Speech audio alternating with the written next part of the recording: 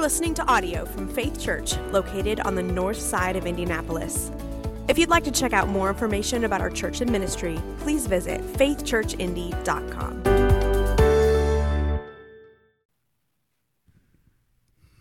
So good to see you all this morning as we celebrate the resurrected Christ.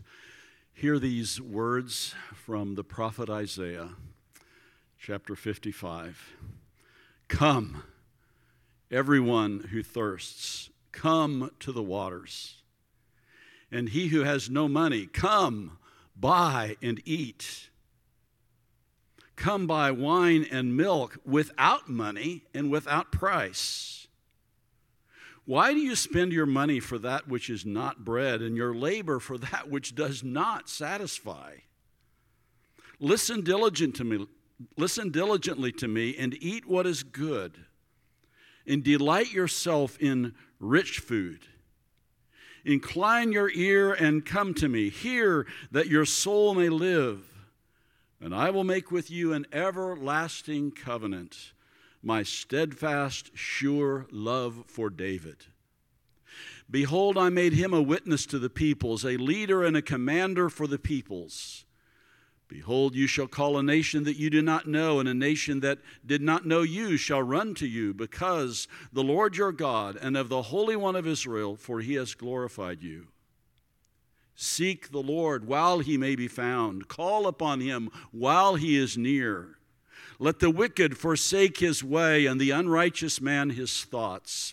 Let him return to the Lord, that he may have compassion on him, and to our God, for he will abundantly pardon. For my thoughts are not your thoughts, neither are your ways my ways, declares the Lord. For as the heavens are higher than the earth, so are my ways higher than your ways, and my thoughts than your thoughts. This is the word of the Lord. You may be seated. My parents seldom took us out to eat. I'm the first of 5 boys, and each of us was born with 2 hollow legs. And so taking us out to eat required a second mortgage on the house in order to feed us all appropriately.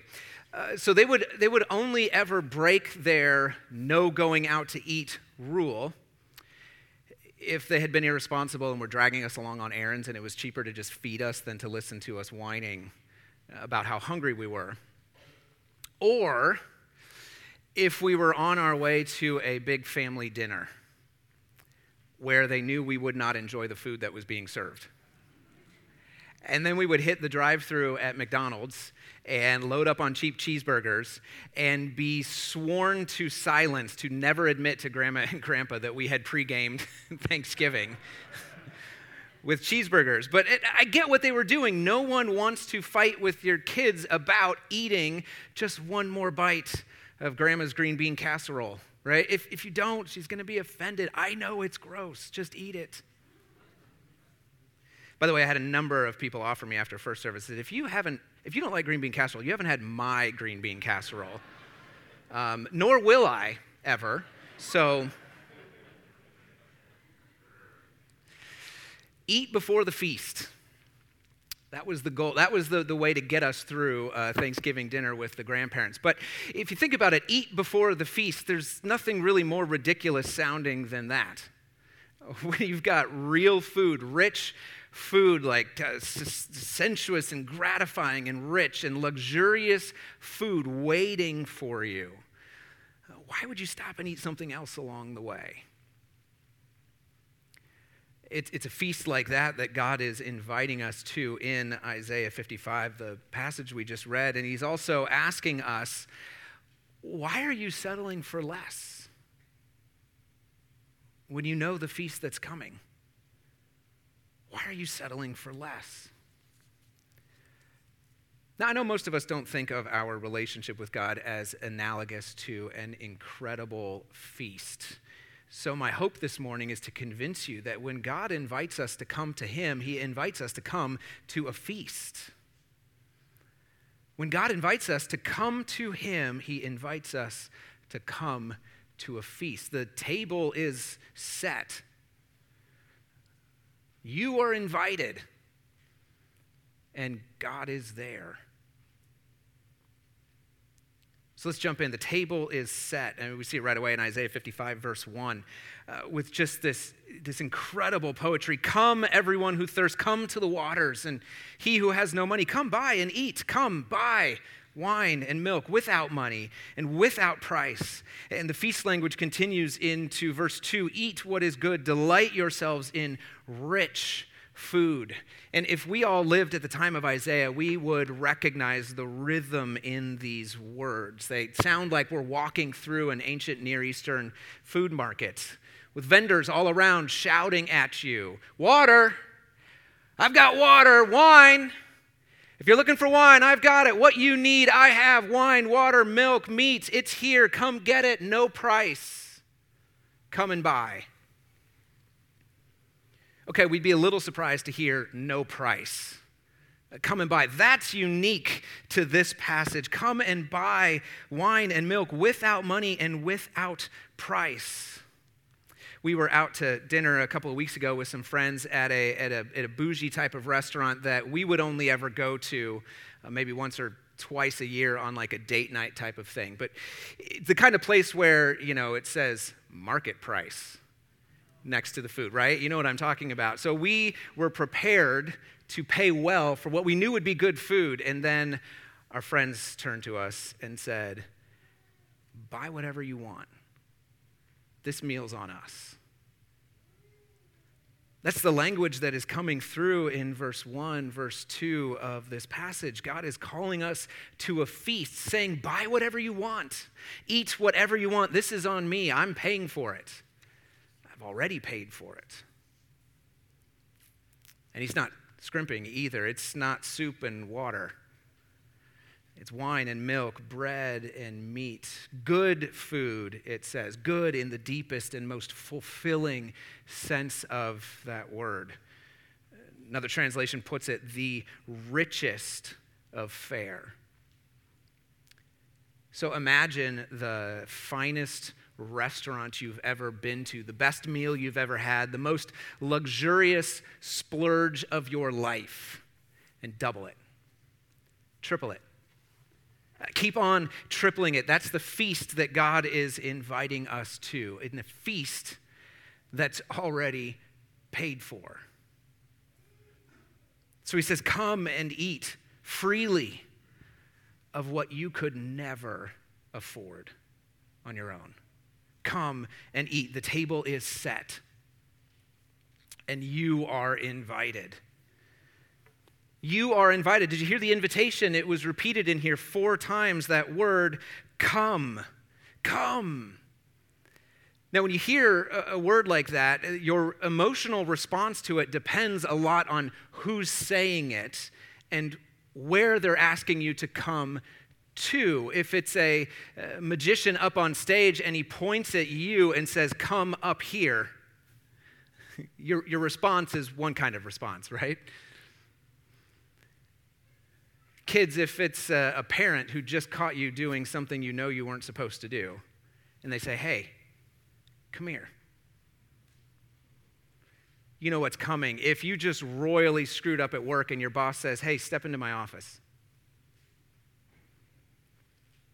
it causes a certain kind of response in us. But if it's a friend who says, hey, come here, you know you're being invited into a conversation, into a space of connection. If it's a lover who says, hey, come here, you're walking into a space of intimacy. When we hear God say, hey, come here, what do you hear? What do you hear? Do you hear it more like a parent or a boss saying, hey, come here? Or like a friend or a lover saying, hey, come here? God's not inviting us to a flogging. He's inviting us to a feast. He's inviting us to come to a feast. So come, he says, if you're thirsty, God says, I have water. Come, drink, be satisfied, be refreshed. If you're poor, don't let that stop you. In fact, the only people I'm inviting are the people who know they can't afford this feast. The people who realize that they can't afford this. The only welcome guest is the needy guest. So leave your purse at home. Leave your wallet at home. Don't even try to pay me as you come into the door. Just come. Just come. Buried in that one word is all of the mercy and the compassion in the world. The love and the concern for those who don't think they're worth coming to this table. The pity for those who are trying to convince themselves they don't need the table by filling themselves on spiritual junk food. Come. It's a universal call and an individual invitation when he says, come everyone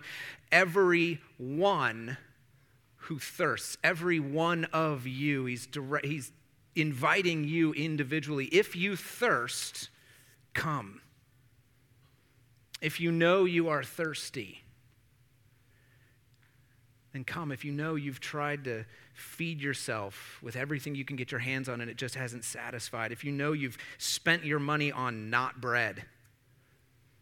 If you know you've labored and you have worked just to stuff more and more unsatisfying things into your face, into your life, and you still are thirsty. If you've tried everything and nothing has satisfied for long, he says, then come, if that's you. If you're thirsty, come. The table is set. You are invited, and God is there, waiting for you to sit down at the feast. God is there, waiting for you to join him. Look at verse 3. The call to come shifts to a call to listen. He says, incline your ear and come to me. Incline your ear and hear that your soul may live. See, along with the invitation to come is an invocation, an imperative, a command. Listen. Listen to my invitation. God says, I'm not inviting you to a feast with just anyone. I'm inviting you to a feast with me. Come to me, he says in verse 3. Come to me, listen to me that your soul may live. He says, and I will make an everlasting covenant with you for your benefit. There's a lot of, the whole Bible is wrapped up in that phrase, everlasting covenant. So I don't have time to go through the whole thing with you and explain all of what it means, but at minimum, it at least means this, that God has bound himself by a promise to all those who come to him that he will save, he will deliver, he will bless, he will feed, he will bring them into the feast. So come to the feast, come to me that your soul may live. Your soul, this is a feast of spiritual food, nourishment for your soul. Food that feeds that gnawing ache that each of us has within ourselves. You know, as more and more we try as best as we can, and we still can't make the world, make our lives what we want them to be. You know, that ache, that feeling you get when you look deep down inside to try to figure out who you are and what you want out of the world, and you find that your deepest desires are in conflict with one another. That you both want and don't want at the very same time. And you ask yourself that question, like, who am I? What am I good at? Where do I belong? Who loves me? How do I stop from actively sabotaging my own life all the time? That gnawing ache. Another word for ache is hunger. It's a spiritual hunger that can be satisfied only by feeding at the feast of God. Feeding with the God of the feast. So come to me, God says. Feast on me that your soul may live. It's a simple invitation. Come to the feast. The table is set. You are invited. God is there, waiting for you to sit down and join him. But before you do, or as you do, as you come, verse 6, seek the Lord while he may be found. Call upon him while he is near. In other words, this invitation isn't around forever. Respond now. Listen now. Come now. He continues. And verse 7, let the wicked forsake his way and the unrighteous man his thoughts. Let him return to the Lord, that he may have compassion on him, and to our God, for he will abundantly pardon. If you've been around Faith the last month or two, as we've gone through all the passages leading up to this passage, you know there are a lot of things that we can't bring to the feast with us. Things that have to be taken care of. Isaiah has used all sorts of different words to describe it: sins, sorrows, burdens, transgressions, iniquities, our wickednesses, our unrighteousnesses.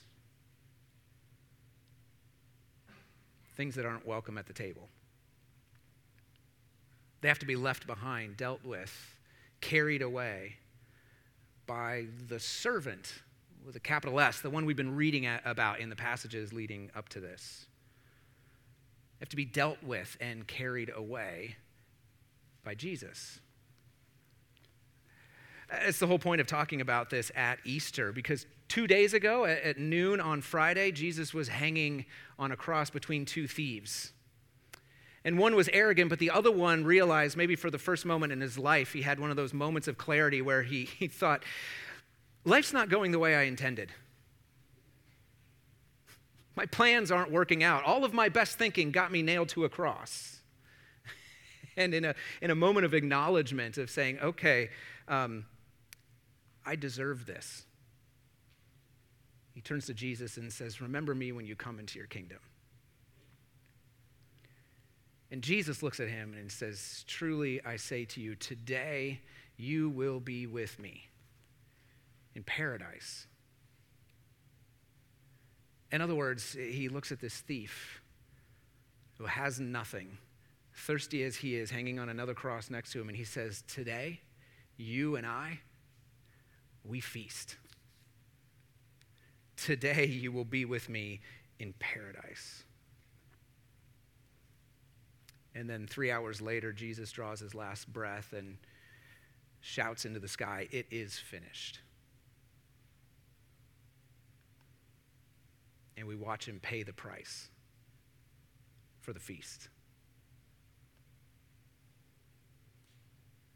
And then this morning, the stone was rolled away, and the invitations to come to the feast began pouring out in the resurrected life of Jesus Christ. The invitation to come, everyone who thirsts, come to the waters.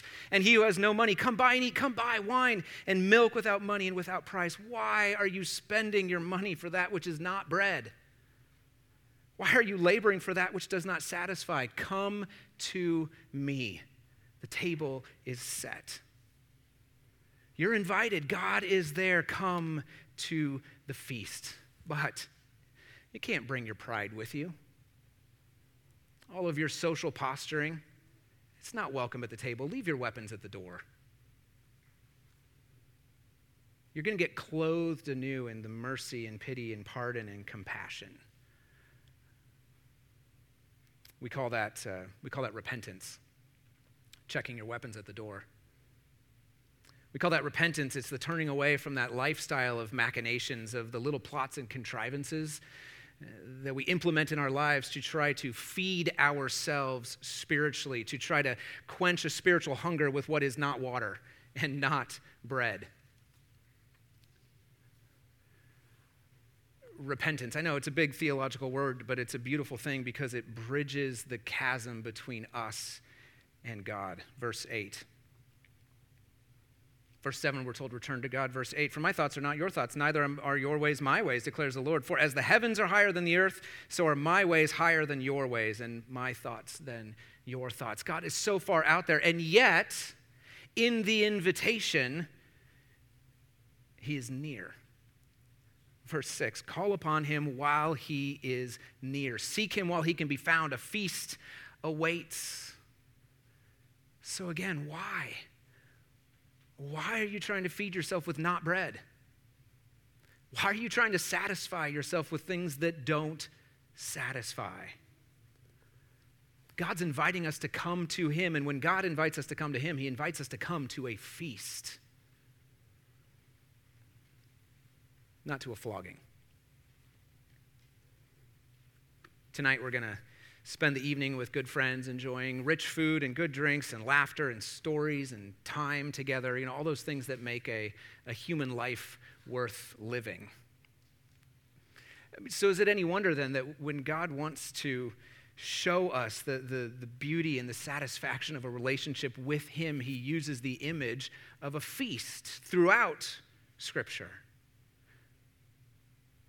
But we did promise our friends that we wouldn't stop at McDonald's on the way in and pregame their good meal, their good dinner with edible food-like substances. Because when God invites us to come to him, he invites us to a table of companionship and closeness and intimacy. Why settle for anything less than that? When God invites us to come, he sets the table with good food, rich food, food for the spiritual hunger we've all been feeling.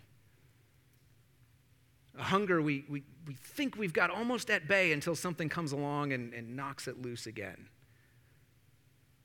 Why settle for being hungry all the time? See, when God invites us to come to him, to come to the feast, he's not inviting us to come in like a parent or like a boss to punish us, or like a magician to put us on stage and make us the center of attention so everyone can laugh at us. He's inviting us to come in, sit down, take a load off, rest a while, eat until you're satisfied, eat until you're full, until you're whole again, eat until you're a human being again. And then the real life begins. So, will you come? Father, you call us to a feast. A feast that we could never afford on our own, a table that we would not be worthy to come to on our own, a fellowship that we have scorned on our own. But your Son, our Savior, chose starvation and hunger so that we could sit down at the table with you.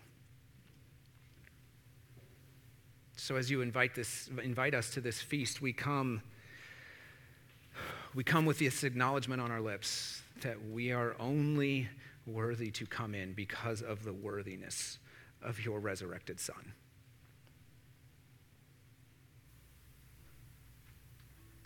And in the humility that comes with our price being bought and paid for, we sit and we rest until you make us whole. Thank you for the feast, we pray in Jesus' name. Amen.